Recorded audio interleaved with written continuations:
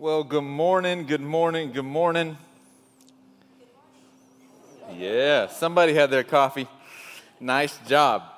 So, today we are kicking off a brand new sermon series on your favorite subject, you.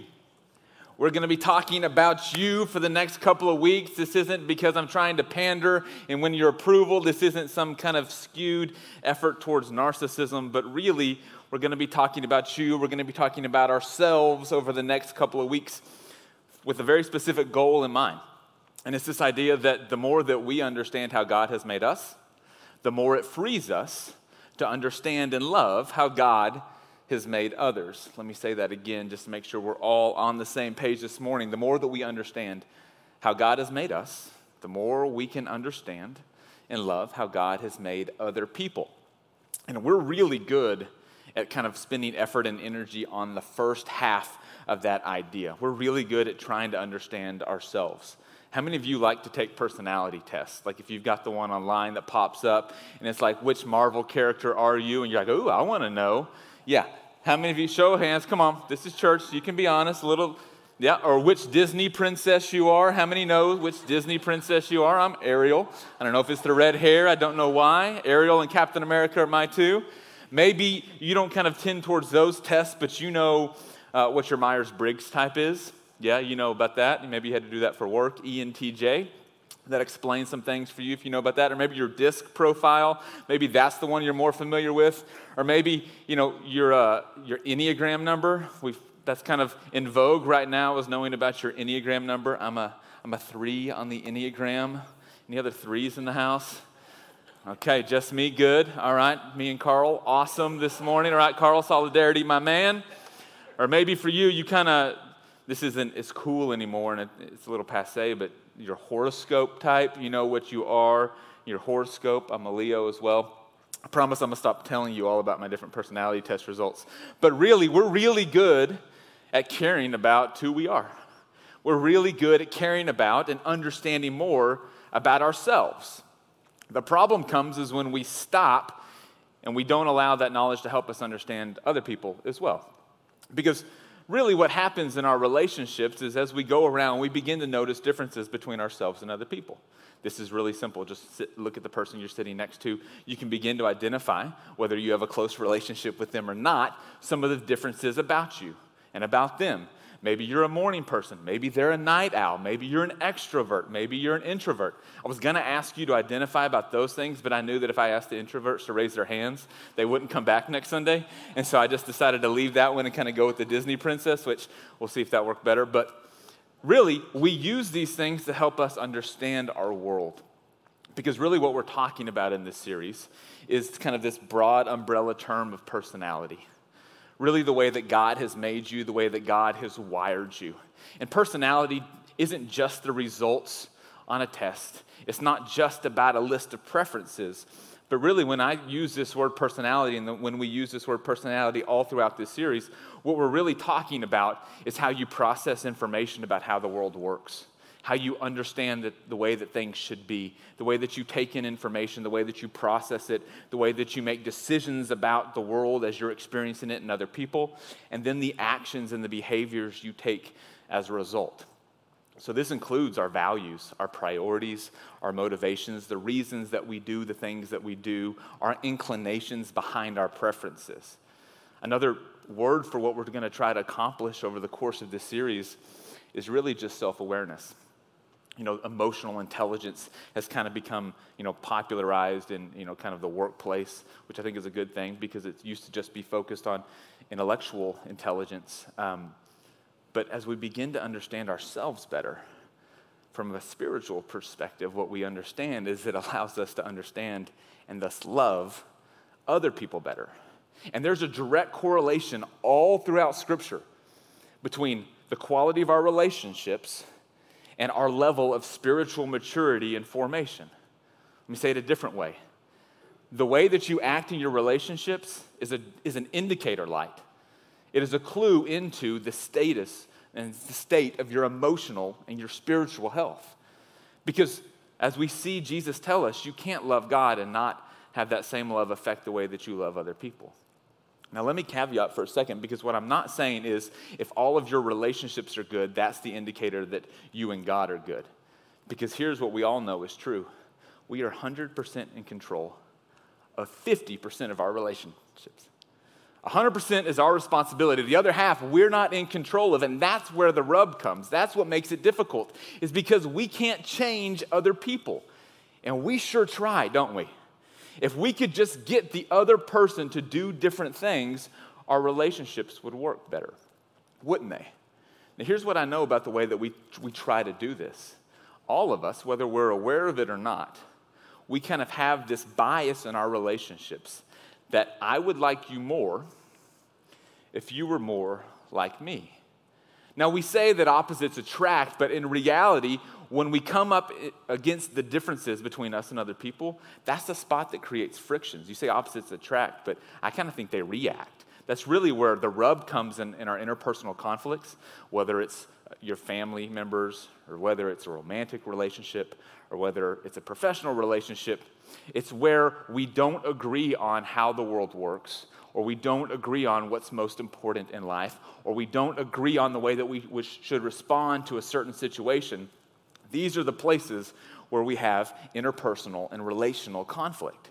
And our tendency, even though we're so focused on trying to have good relationships and we understand how important they are, our tendency is to want to fix the other person towards being more like us. My guess is you can think of an example, a close relationship. Maybe it's your wife or your husband. Maybe it's your boyfriend or your girlfriend, or maybe it's a sibling, whoever feels closest to you right now relationally. You can think of things that they do that bother you, that annoy you. The way that they sneeze, perhaps, that just kind of bothers you. It's like they sneeze like 4 times in a row. They don't just have one loud sneeze and get it all done, but they like, achoo, achoo, achoo, or something like that. It's like these little things that are different, or about the way that, they leave the dishes in the sink, but you grew up in a household where you weren't allowed to leave dishes in the sink because there was some connection between cleanliness and godliness, and if you left dishes in the sink, God was going to smite you in that moment, and so you were taught to put the dishes away, but they were taught that it's okay, and you just wait till they stack up, and then you do them all together, or heaven forbid, the way that you load the dishwasher, because clearly there's a right way and a wrong way. And maybe you're in a relationship with somebody that has a very clear understanding of the right way to load the dishwasher. Or maybe you're in a relationship with somebody and they just come along behind you and redo everything that you do because you don't do it the way that they want you to do it. This all happens to us all the time because of the way that we're wired differently. And our assumption is that our way is oftentimes the right way. And so when we butt up against our differences with other people, what we think is, gosh, if you were just a little bit more like me, I'd like you more. Our relationship would go better if I could change you towards and conform you towards the way that I'm wired, the way that I understand the world. But the problem obviously occurs when we do that is we miss out on the fullness of who they are. We can't get past our own understanding of how the world's supposed to work, and so we become limited. Our world actually shrinks and reduces. We find that there's actually more relational conflict and disagreement when we try to make everybody into our image. And so I want to look at a story this morning that maybe shows us why this is such a problem, and then I want to offer a couple of solutions about a different way that we can do this. Because really the goal is to begin to understand how we are, the ways that we tick, our preferences, our values, our motivations. And as we begin to become aware of that in the way that we understand how the world works, it should allow us to then pay attention, pay more attention, be more aware of the way that other people work. And as we begin to become aware of those differences, instead of attempting and wanting that knee-jerk reaction to fix people to be more like us, maybe it'll allow us to understand that there's value in the way that they approach the world, that we can learn from them, and that there's something that allows us to love more like Christ when we can accept them and understand them and embrace them for who they are. So we're going to look at a passage out of the Gospel of Luke, and if you want to play along at home, you can. Pull out your phones. I'll put it on the screen. If you brought your Bibles, you get bonus points. All 2 of you who did that this morning. It's all right. I know how it goes here. But you can pull out your phones. We're in the 10th chapter of Luke, the 38th verse, and this is what we see happening. Jesus is engaged in his ministry. He's kind of walking around the Judean countryside, and he's teaching, and he's performing miracles, and he's healing people, and he's doing all of this incredible stuff. But along the way, Jesus builds relationships just like any one of us do. And in particular, what we see throughout the Gospels is there's a family that Jesus has a continuing set of interactions with, different vignettes all throughout the Gospels. And it's the home of Martha, Mary, and their brother Lazarus.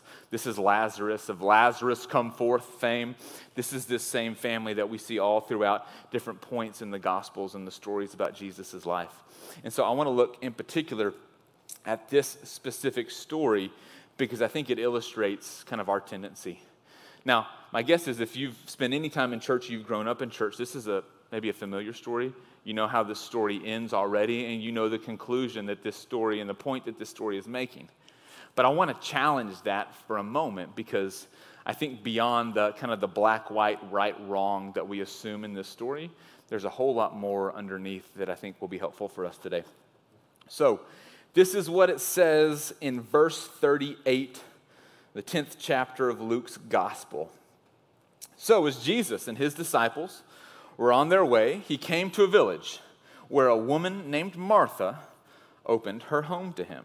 Now, it's important that we note whose home it was. Whose home was it? Great, 100 so far. Good job. It is Martha's home, and she opens her home to Jesus. Now, this is just like anything that we would do when we invite people over to our home. There's a certain level of responsibility that we assume when we have guests into our home. It's kind of the same way we feel about Sunday mornings here at the church. When you are a guest, we feel like there's a certain responsibility we have to make sure that you're okay. And so you can imagine that Martha, this is maybe one of Martha's spiritual gifts. Martha is inclined to open her home to Jesus because she loves and she has the gift of hospitality. She loves taking care of people, attending to their needs. She's really good at anticipating and knowing what people need in the moment. And we'll see that this is the way that Martha is wired. And the way that Martha is wired isn't right or isn't wrong, but in certain situations, it can be more or less helpful. Now, Martha has a sister. Verse 39, she has a sister called Mary. And Mary sat at the Lord's feet and was listening to what he had said. And then we kind of have this juxtaposition. But, this is the word they use, but Martha was distracted by all the preparations that had to be made. And so you can imagine in this moment, maybe you've lived this scenario out in your life, not with Jesus in your home, although that'd be cool, that you were getting ready to host a party, or you were having guests over, and one of you in the house was attending to all of the things that needed to be done, and you were making sure that everything was decorated and set out, that the food was ready, that you had all of the different types of food available for all of the different dietary restrictions that your guests had, and you had the plates, and you had the china out, and you had all of the decorations and the napkins, and the linen napkins were pressed and ready for your guests, and all of the different stuff was ready, the playlist was on, and you were spending all of this time, effort, and energy making sure that your home was ready to receive and entertain your guests. And then you have the other one who's got the football game on, or who is doing something in the garage and you don't know what they're doing or where they are or why they're not helping. I'm not trying to kind of gender stereotype this, but we know how this goes a little bit. And so what's happening in this story, though, is Martha spending all of this effort and energy getting the home ready for Jesus. Not because Martha's good and because Mary's bad, but because Martha is wired to express and communicate her love and care in that way. Many of you are wired in this same way. Mary is different. Mary, she's not concerned with making sure that the food's ready. She's not concerned with setting the table or helping inflate the balloons or string the streamers or whatever needs to be done to make sure that the home's ready for Jesus. Mary's sitting at Jesus' feet, listening to his teaching. And you can imagine the opportunity that's available for this family. Jesus, this man who seems to be miraculous in so many ways, who's teaching and performing miracles, healing people as crowds and throngs of people are gathered around him. He wants to come inside your home. It's an incredible audience that this family has. And so Mary takes full advantage of it. They're different in this way, Martha and Mary. And this is where the rub comes. In their differences, not because one's good or one's bad, but because they're different. So, Mary is at Jesus' feet. Martha is doing all the preparation, and you can imagine, you can place yourself in Martha's shoes. She's getting a little irritated. She's over there in the kitchen scrubbing the dishes, and she's looking over there at Mary, who's sitting at Jesus' feet, and she's kind of like starting to build this resentment and frustration with her sister because her sister's not helping her do any of the things that need to be done to make sure that the house is ready for Jesus, right? Right. So, Martha's bold, and Martha goes over to Jesus, and she says to him, Lord, don't you care that my sister has left me to do the work by myself? This is a rhetorical question. It's an awkward question because Mary is sitting at Jesus' feet. And so Martha walks up to Jesus with Mary sitting there, doesn't direct it at Mary, but directs it to Jesus, and says, God, don't you think it's wrong that she's not helping me get all of this ready? And then she says this to Jesus. Tell her to help me. Tell her to help me. Now, we know this scenario because my guess is there's been somebody in your life at some point that you've been in a relationship with. And they're frustrating for you. There's a lot of challenges in your relationship, and maybe you've decided, all right, God, I'm going to take it to you in prayer. Dear gracious and loving God, thank you for the relationships that I have, and in particular, this particular person. Fix them. We want God to fix them because the way that they are isn't right, we say. But what we really want is, and what Martha wants Jesus to make Mary more like Martha. We want God to make so-and-so more like us because the way that they are is different than the way that we are. And the way that we are, we have a bias towards and we assume is right. And the reason that we have this bias and the reason that we assume it's right is because it aligns with our values. The way that we act and operate in the world, it aligns with our priorities. And it aligns with our motivations. My guess is you have some example of this in your own life, of how you feel emphatically that this is the right way to do things. And it might be the way that you grew up, the way that your parents taught you, or you came to this own conclusion because you evaluated all of the options of how to engage in this scenario, and you've determined that this seems to be the best choice in this scenario. But it's to you. It's based on your preferences, your priorities, your motivations. This has been one of honestly, the most challenging lessons for me leading a church and leading a team of people. Not because I always think that I'm right because it's my idea. It's because I feel like I've evaluated the options, and empirically, this seems to be the best course. And I can't for the life of me understand why nobody else seems to understand it the way that I understand it. How come you can't come to the same conclusion as me? Why don't you see things the way that I see them? It breaks my brain at times because I'm like, well, this should be obvious to you. Maybe you feel this way at times. You're like, I don't understand how somebody couldn't see that this is the right way to do it. Why isn't it obvious to you? And the reason it's not obvious to them is because they aren't you. We would like people more if they were more like us. But this is the problem with that. This is what happens when we get caught up in that course of trying to adjust and trying to change people and trying to get God to fix people to be more like us. Martha goes to Jesus, says, Lord, aren't you mad that she's not helping? Clearly, this is the right thing to be doing. This is aligned with my values, my motivations, my priorities. Surely this is the right way to be. Tell her to help me.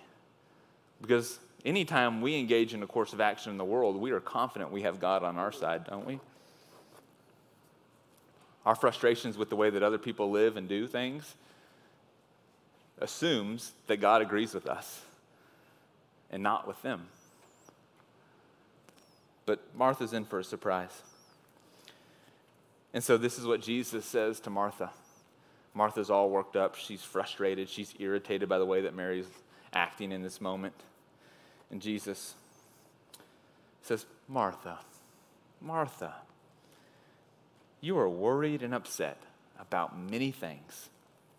Now, what I don't want you to do is to hear these words of Jesus and take it home to your marriage or relationship, because I promise you the next time your significant other is upset and you look at them and you say, honey, you are worried and upset about many things.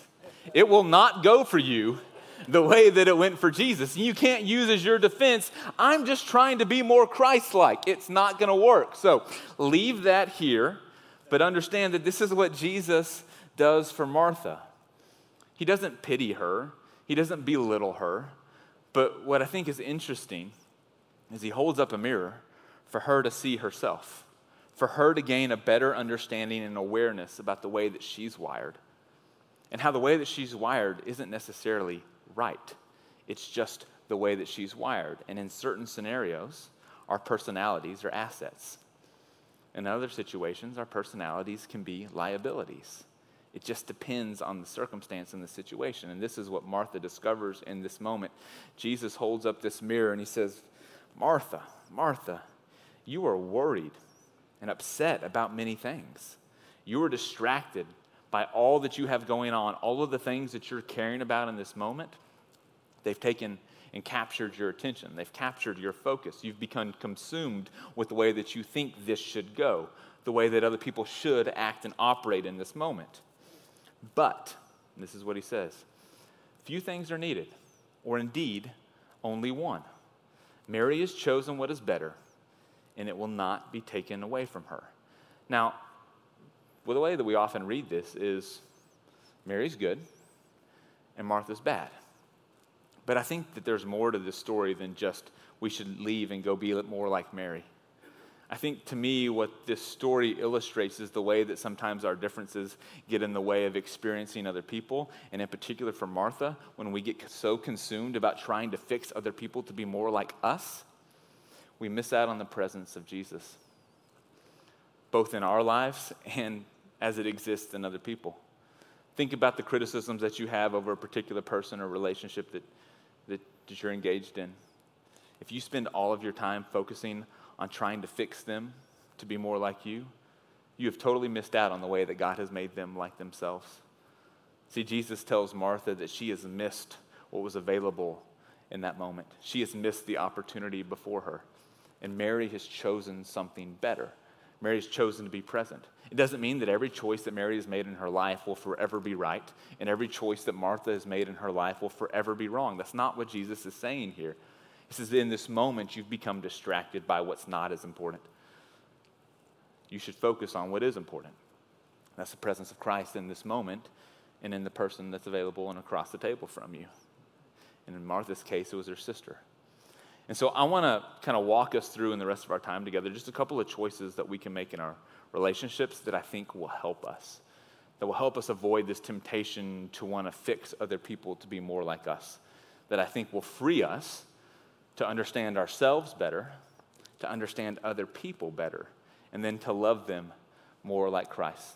So here's the first one. It's curiosity over criticism. I want me in our relationships, when we come in contact with the way that somebody is different from us, the way that they aren't wired the way that we are, the way that they seem to be choosing something different than the way that we would choose, the way that they're acting different than the way that we would act, I'm asking you to choose curiosity over criticism. Because our knee-jerk reaction oftentimes in those moments is to react and to critique the way that somebody else is doing it in all of the ways that it's different from the way that we would do it. We point out the ways that they could do it better, the ways that they should be doing it, and even if we don't identify it as such, it's oftentimes the ways that we would have done it. I was out the other day and I heard a man on the phone, and he answers the phone and he says, hello, and then there's this kind of like tough interaction. He's like, I told you not to do it that way. If you would have done it the way that I told you to do it, you wouldn't have screwed it up. Bye. Boom. Hangs up. And he noticed me noticing him, and as a defense, he goes, well, it's my wife. And I was like, I don't know.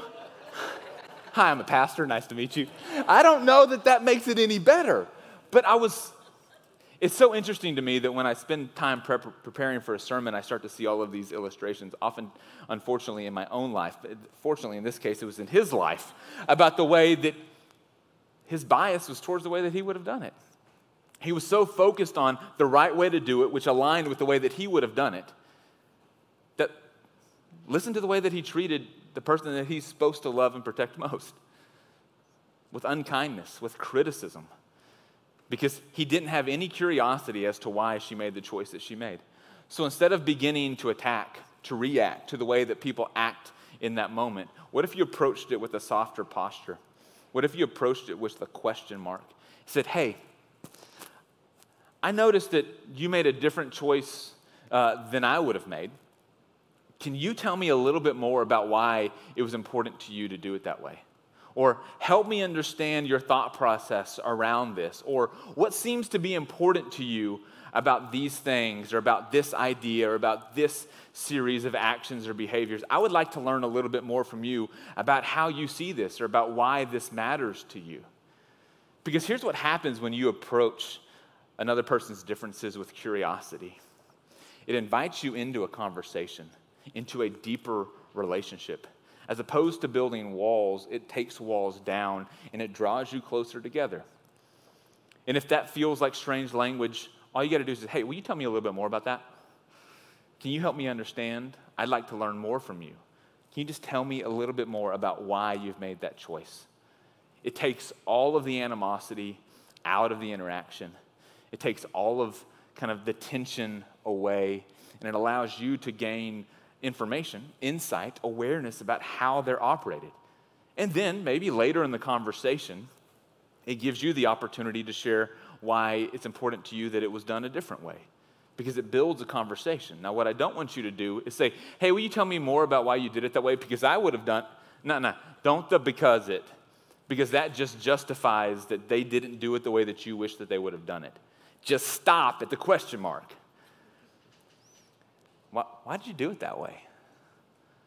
Can you tell me more? That's the first thing that I want us to choose in our relationships. The second thing that I want us to choose is communication over contempt. Now, the reason that I want us to choose communication over contempt is because it is natural and normal for people's differences to frustrate us. I'm not saying that you can't ever be annoyed or irritated with the people in your lives and the choices that they make or the ways that they are different from you. That's not what we're saying. That's not even realistic. It's natural for you not always to agree with the way that somebody did something, or the interaction, or the beliefs, or the values that they seem to be prioritizing over the ones that you hold. But what I want us to do is to begin to name it, to begin to start those conversations. And this builds off of that curiosity component. So as you approach them with curiosity, it allows you to begin to name, maybe it's a frustration. It's okay to say, hey, will you tell me more about why you did it that way? It's different than how I would have done it. And to be honest, I'm a little frustrated because I thought that we were in agreement about this. This begins to open up a line of dialogue. Because what happens when it doesn't get named is you hold on to it. And it's like a hot spot in your shoe or a pebble in your shoe. It just begins to rub. And you begin to build a list of these things and the ways that people don't do it, the way that you would do it, or the ways that they annoy you. And it just rubs, and it rubs, and it rubs, and it festers. And it begins to kind of poison you from the inside, and eventually it bubbles up and manifests as contempt. And contempt is just this idea that somebody is subhuman. They're not worth the attention, the affection, the consideration, at least as much as you are. They're lesser than you. This is what happens.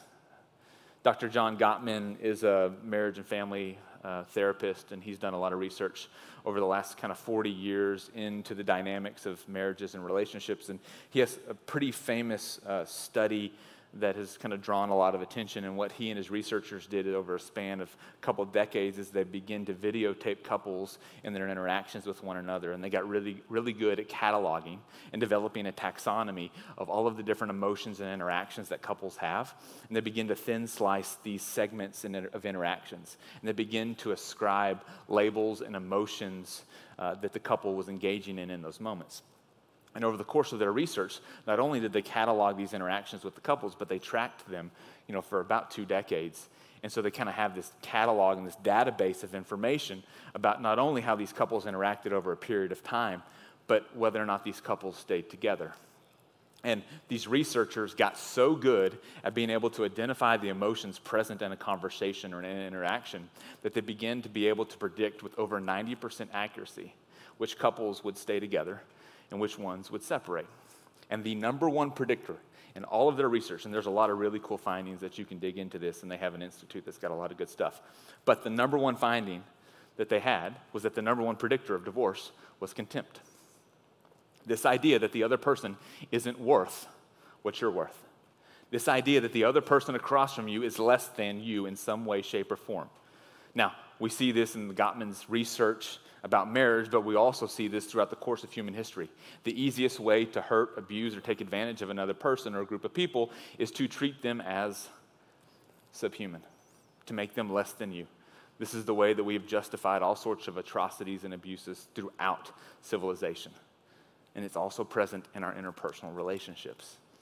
And so one of the ways that you can avoid contempt creeping up in your relationships about your differences, which you do have and you will continue to have, is to begin to talk about it, to begin to offer it out into the light with curiosity, not with criticism, to continue a dialogue.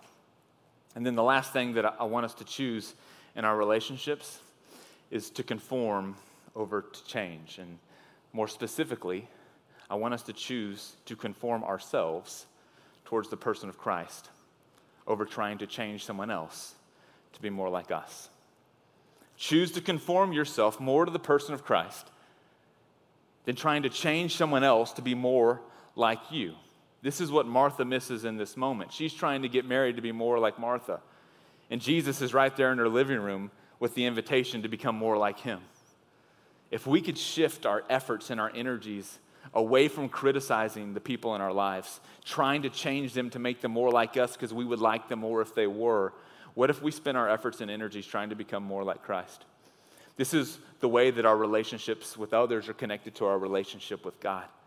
The more that we can understand how God made us, the more that it helps us to understand how God made other people, and the more it frees us to pursue becoming more like Christ and loving them in that same way. And so the simple way to begin this process in your life is just pray the prayer. Say, God, make me more like you and help me let go of making them more like me. God, make me more like you and help me to let go of making them more like me. Because the reality is our differences are God-given. Most of them are. And we need all of these differences. Different places in Scripture, it talks about how each part of the body forms the larger collective body. So some of us are ears and elbows and eyes and noses, and that means some of us are armpits and other things. But like one of the things that's important to recognize, what it says in Scripture, is we need all of these differences. We need all of the different ways that God has made each of us different from each other. Because if we conformed everyone into the image of ourselves, then nobody's conformed into the image of Christ. And that's our goal, is to live and be more like Christ. And so choose curiosity over criticism. Choose communication over contempt. And choose to conform to the image of Christ over trying to change other people to be in the image of yourself. If we can get that right, it will begin to change our relationships. It will begin to free our relationships and the people in our lives to be more who God created them to be, which then in turn has the effect of allowing them to have confidence in who God created them to be so that they can begin to accept and embrace the way that God created others to be.